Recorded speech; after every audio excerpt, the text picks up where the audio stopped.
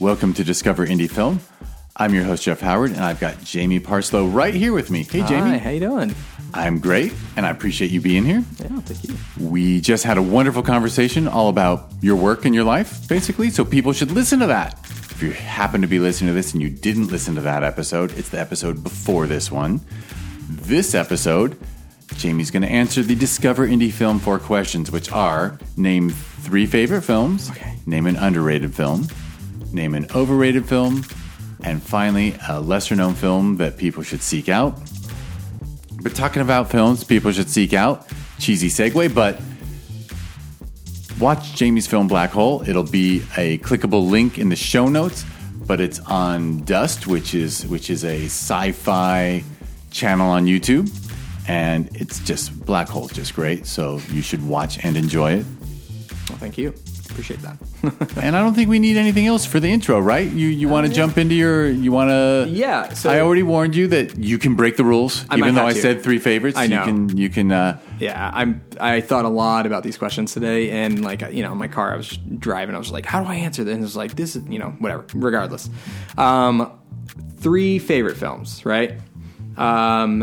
I think it's such a cliche. It's such a cliche to say this. It is 2001: A Space Odyssey is my number one. It's without a doubt. Like, I'm giving him a thumbs up that you can't see. It's without a doubt. It's just the best movie of all time. There's no question about that. You can't deny that movie. That movie was made in 1968, and we are still inventing on top, or inventing because of it. I was watching it at the Hollywood Bowl a couple weeks ago, and my wife had only seen it once, and I dragged her to go to the 70 mil recreation of it, and she was bored out of her mind. But we went and we saw it at the Hollywood Bowl with the orchestra, and I mean they have iPads in there, they've got video calling, and this is 1968. This is before we landed on the moon. It's a brilliant film, perfectly executed, thematically perfect. It's one of those movies where, I've been watching this movie since I was a kid. I think it was my mother's favorite movie growing up, and she's not an artist in any capacity. She just really likes science and science fiction. I read a lot of Arthur C. Clarke growing up, and so I grew up in it with a different lens. It wasn't a filmmaker's lens. It wasn't a cinematography lens. It was just a pure enjoyment lens. I think I just liked what it was and what it was doing. So I love that movie. It's got a very special place in my heart, and we're still discovering it, and still no movie has done what that movie continues to do. It's absurd that movie exists. It shouldn't exist. I love it. Man, this next question is actually, the other 2 are really hard, because after that, it could be anything. It could be Batman 89, which is one of my favorites, or Indiana Jones: The Last Crusade, which is one of my favorites. And Bruges is up there, I think. That's a really great one. I think I have to land on, oh God, what was it recently I was just watching? A movie I can watch over and over and over and over and over again and never get bored, and not that I'm discovering anything new, I just love it, is Inside Llewyn Davis. I think Inside Llewyn Davis is one of those movies. It's a comfort film. It's sort of like a Sunday night, I'm drinking a glass of wine, I just want to watch something familiar kind of movie. That movie gets it. That movie, it's funny, it's sad, it's deep, it's impactful, it's just everything I want in a film. It's so good. And obviously the Coen brothers are, to me at least, maybe the best working directors in the world. And amusingly, their output exceeds Kubrick at this point. Yeah, by a mile. Barton Fink and the Hudsucker Proxy, all that small stuff. I'm a Miller's Crossing guy. I love Miller's Crossing. I think it's their best. I know so many people think it. Yeah, I won't disagree with you on it. Because I love it so much. I just think there's so much body of work. You can pick any of theirs. I agree. Yeah, there's a lot. Any of their work, and you can just be like, yeah, that's my favorite. And I'd be like, yeah, that makes sense. I wouldn't even. Raising Arizona is one of the funniest movies ever made. Blood Simple is one of the best indie movies. It's not my cup of tea. It's not. It's not my favorite, but it's so well done. But like, that's $1 million movie. That's their first movie they raised $1 million for, and that's what they came out with. Get out of here. That's stupid. I hate myself for this. And I went to a screening of the director's cut of it that they did a Q&A after, and their director's cut was shorter. And funny. the fact that finally the directors went back and actually made a director's cut where they made it better and shorter instead of the Lucas Spielberg thing of like, I'm going to throw in those scenes that actually the film was better without. Like the extra footage never helps. Yeah, exactly. They're deleted scenes for a reason. Right. That's one of them. And I go back and forth. I did mention In Bruges quite a lot. That is a movie I can watch all the time, but I think I get so much satisfaction out of watching Blade Runner. The original Blade Runner is just so, it's everything. Minus comedy. Well, I mean, there's a part where Harrison Ford's being really, like, he's got a cartoony, like, newscastery voice. I guess that's kind of funny. But existentialism and talking about theme again, one of my favorite things is, I mentioned this in the last episode, but I love it when someone can leave a question and not answer it, and it leaves you to ask the question about yourself. That is awesome. I love Blade Runner for that. I wish my memory's failing me now, but I believe, one of the great sci-fi writers, it might even be like Neil Gaiman or someone like that, but they said, no, it wasn't, it's an older guy, but they said Blade Runner isn't sci-fi, it's futurism. It's literally showing us our future. Yeah. I mean, I would not disagree. You know what I mean? Like that's just like what you said about 2001. Like they have iPads, they have this, that. Right. Like, It's just gonna happen. Sometimes sci-fi is an analogy of today. Yeah. But you can't tell the story. You can tell it better setting the future. And sometimes you're just like, this is where we're headed. Right. I love it because I love that question of who are we, and are we, I've done this a lot recently, especially in the last episode where we talked about like Deckard. If you watch the director's cut, you know at the end he is absolutely a replicant. But that's not the question we're asking. The question really is, even if your memories, your dreams, your ideas weren't technically yours, you still have an association with them. And therefore, they are real. Like that your experiences are still your experiences, regardless of where they came from or what they do. And I think that's a really cool concept to play with. And then we're talking about reality. What is reality? How do we perceive it? And that's awesome. I mean, once again, we're dealing with the concept of death again. Then and oncoming death and how you deal with it. Which way do you go? Do you thrash or do you I don't know. Accept? Yeah, I guess. That's awesome. It's a great film. It's great. And it's just amazing cinema. Yeah. It's just amazing. It's just, it's great. Yeah. I'm with you. I like, so you got in your top, you got in 3 favorites. Yes. And some nice honorable mentions. It's fun ones. Okay. For sure. What was so the next one the next one is underrated. Underrated. Underrated. Which you almost could have done Llewyn Davis, I think. I could have done because I think people don't like it. I hear that one actually divides people, I think. Yeah, I think that one and A Serious Man are the two that people are very... actually, Hail Caesar, which I think is a brilliant movie that got unfairly lambasted for no reason. I think it's brilliant. It's a brilliant sort of exploration of religion through the eyes of Hollywood, and a God character who is simultaneously involved yet not involved in any capacity. And I love that movie, and I don't think anyone got that part of it. Regardless, I can go on about that movie. That could be your underrated, but go on. It could be my underrated, but I think I got to get out of the Coen brothers because there's so much to say about all of it. Lady Killers, I still love that. Whatever. Okay. Anyway, underrated movie. There are 2 that come to mind immediately. One of which I want to say is underrated. However, because they just won their Oscars this year, kind of doesn't get underrated, is Swiss Army Man. If you go back and watch Swiss Army Man, A lot of people end up loving that movie. It's just a movie that people didn't watch a lot of. And it was booed at Cannes. And I'm sad. Sad's not the right word. It's funny that it was booed at Cannes. So yeah, underrated in a way that like we don't watch it enough and we don't love it. Yeah, and people see it as the fart joke movie instead of. I mean, it's a really wonderful movie. It's a deep, introspective film.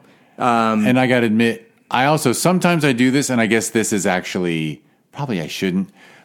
But I watch a film like that, and I'm like, holy fuck. How did they get it made? Yeah. Like how an idea that this out there, this original, this crude. Yeah. The fact that they made it, I just think I'm glad to be in the universe where that film happens. Good. Yeah, I loved it the moment I saw it. But the ending is the best. The crowd was pretty packed when we went. So underrated's not really a word I would use. Just an underseen film is what I would say. Another.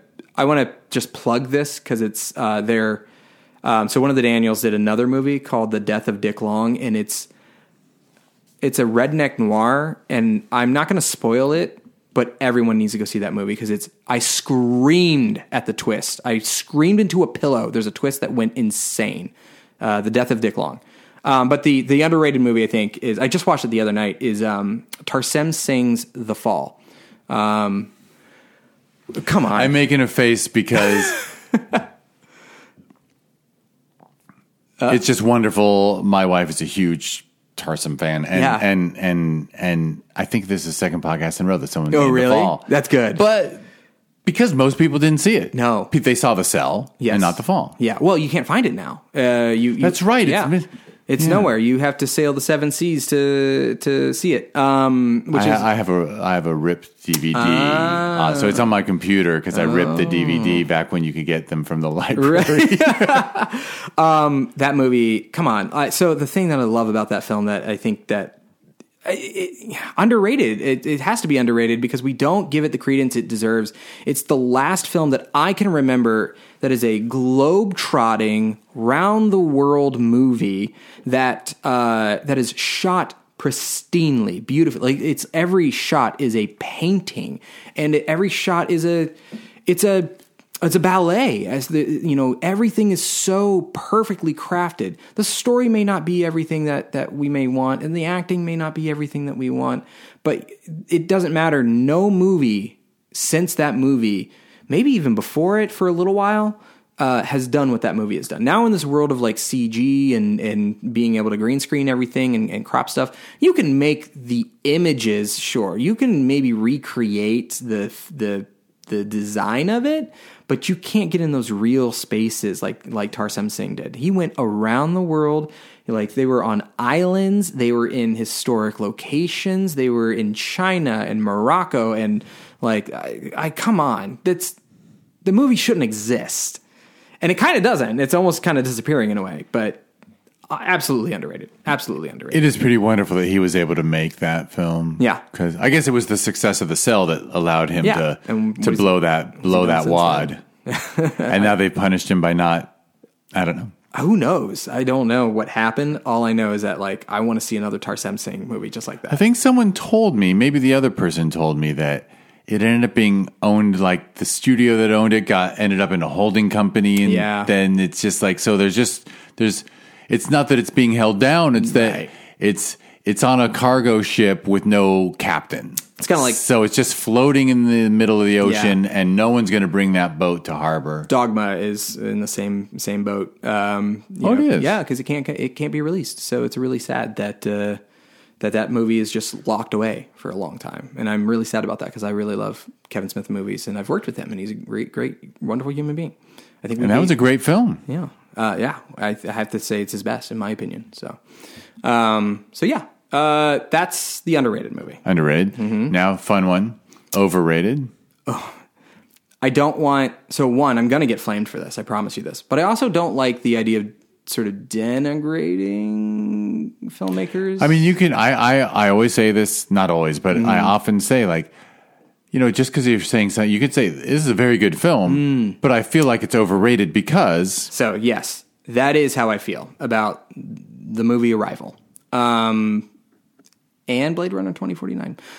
Both have the same problem. 2049 killed me, but go on. I love the movie in terms of its beauty and its scenery. And Denis Villeneuve is, I don't even know how to say his name properly.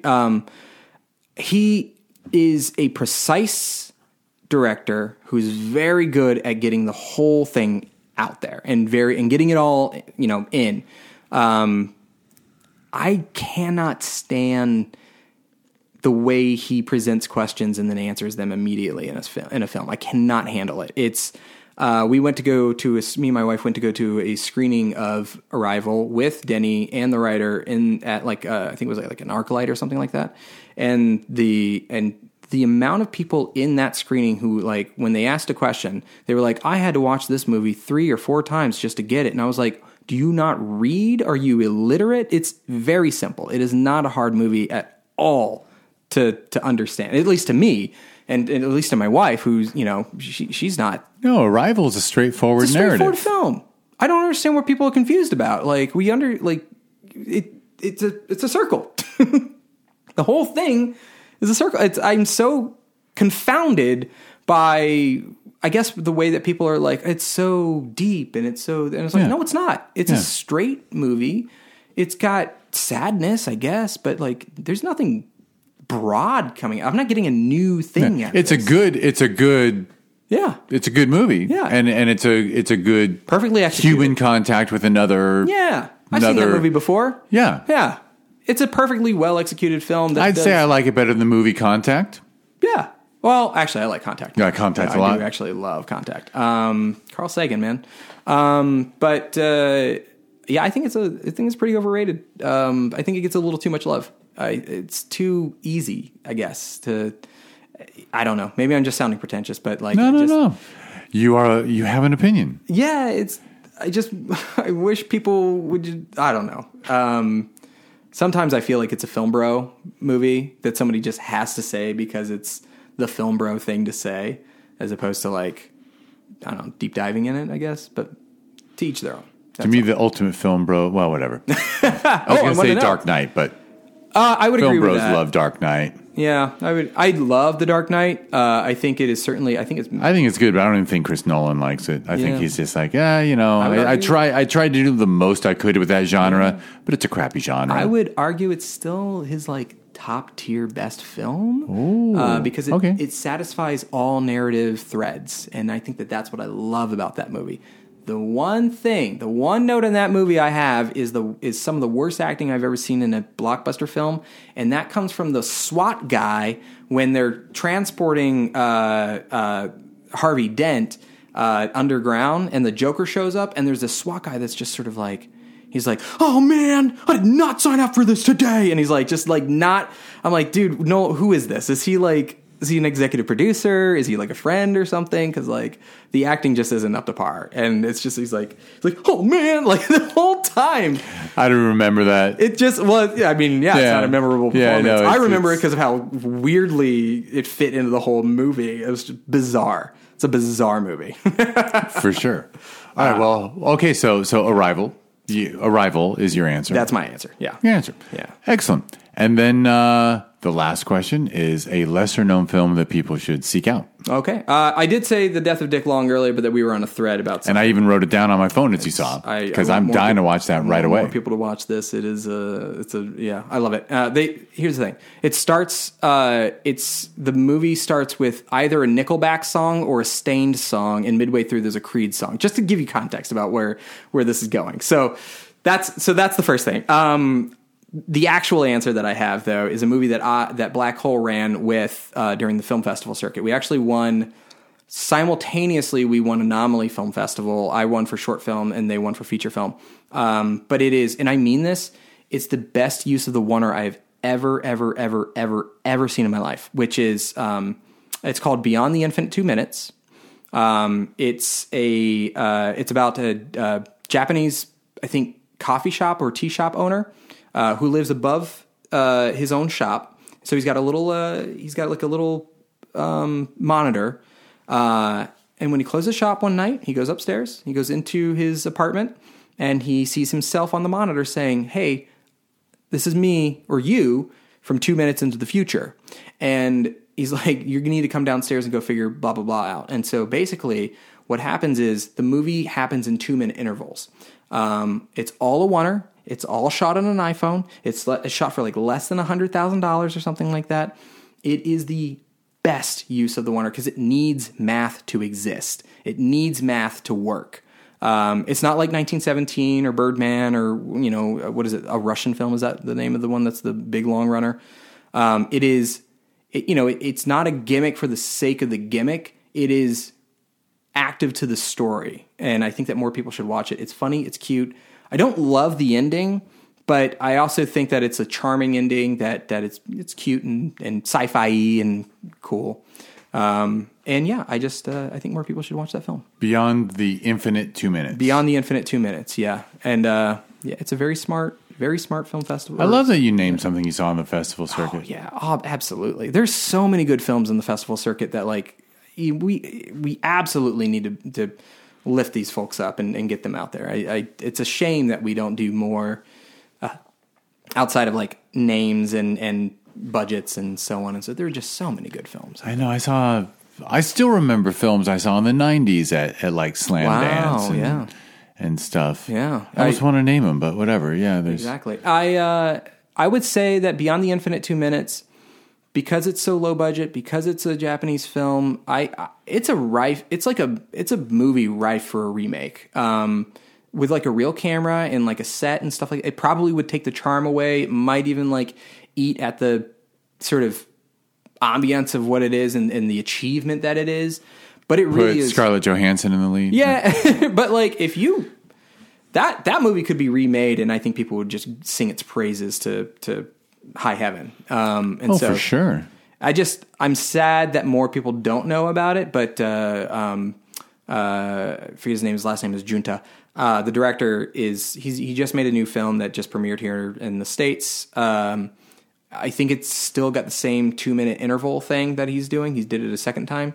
I'm very curious to see it. I think it's just called River or something like that. I'll have to take a look at it, but very just smart theater troupe. That's what they're all a theater troupe, and that's where they came up with that stuff. So I love it. Brilliant. More people need to see that. That and The Death of Dick Long. And excellent. Do you know if it's on streaming or anything yet? It is. Yeah. Okay. I think it's on Amazon. I think it's free. Because there's really cool, included with Prime. I think so. Yeah. Fantastic. I think. It's a unique enough title. If people Google it, they'll find it. Mm-hmm. Yeah. Those are my guys. That's it. Wonderful. Yeah. Excellent list. I thought you were going to be the first person who named the same 3 favorites. Oh, really? Yeah, because for me it's 2001. Oh. And then Brazil and The Graduate. Oh, yeah. I haven't seen The Graduate in a very long time, and my wife is like, you need to watch it again. It's a movie I kind of forgot. I haven't seen it for a very long time. And amusingly, there's a friend of mine wants to start a podcast where you talk about one of your favorite movies ever for like half an hour. Sure. Then they stop. Then you watch it again for the first time in 30 years. And then you talk about, did it hold up or not? That's a good one. And God, I haven't seen that for so long. I haven't seen Brazil for so long. I did watch Brazil a few years ago. Didn't fit my, didn't jive. Didn't ring your bell. But Jonathan Pryce is super great in that. And I just watched Tales from the Loop again for like the third time. And I love that series. But it's not a movie, but I'm telling you this, underwatched, underloved, underseen show is Tales from the Loop. It's on Amazon. It's awesome. It's really, really great if you love sci-fi and like low, sort of like grounded sci-fi set in the 80s. It's really, really great. And it's a slow burn, but I don't know. I think that I think the journey is really lovely. It's kind of like an anthology, but in the same small town with the same characters. But you don't follow one character all the way through, kind of a thing. I love it personally. Anyway, Jonathan Pryce is excellent in that. I went back and I watched Brazil, and I was like, right, he's so good, and I forgot that he's British. So what a great actor, what an excellent actor.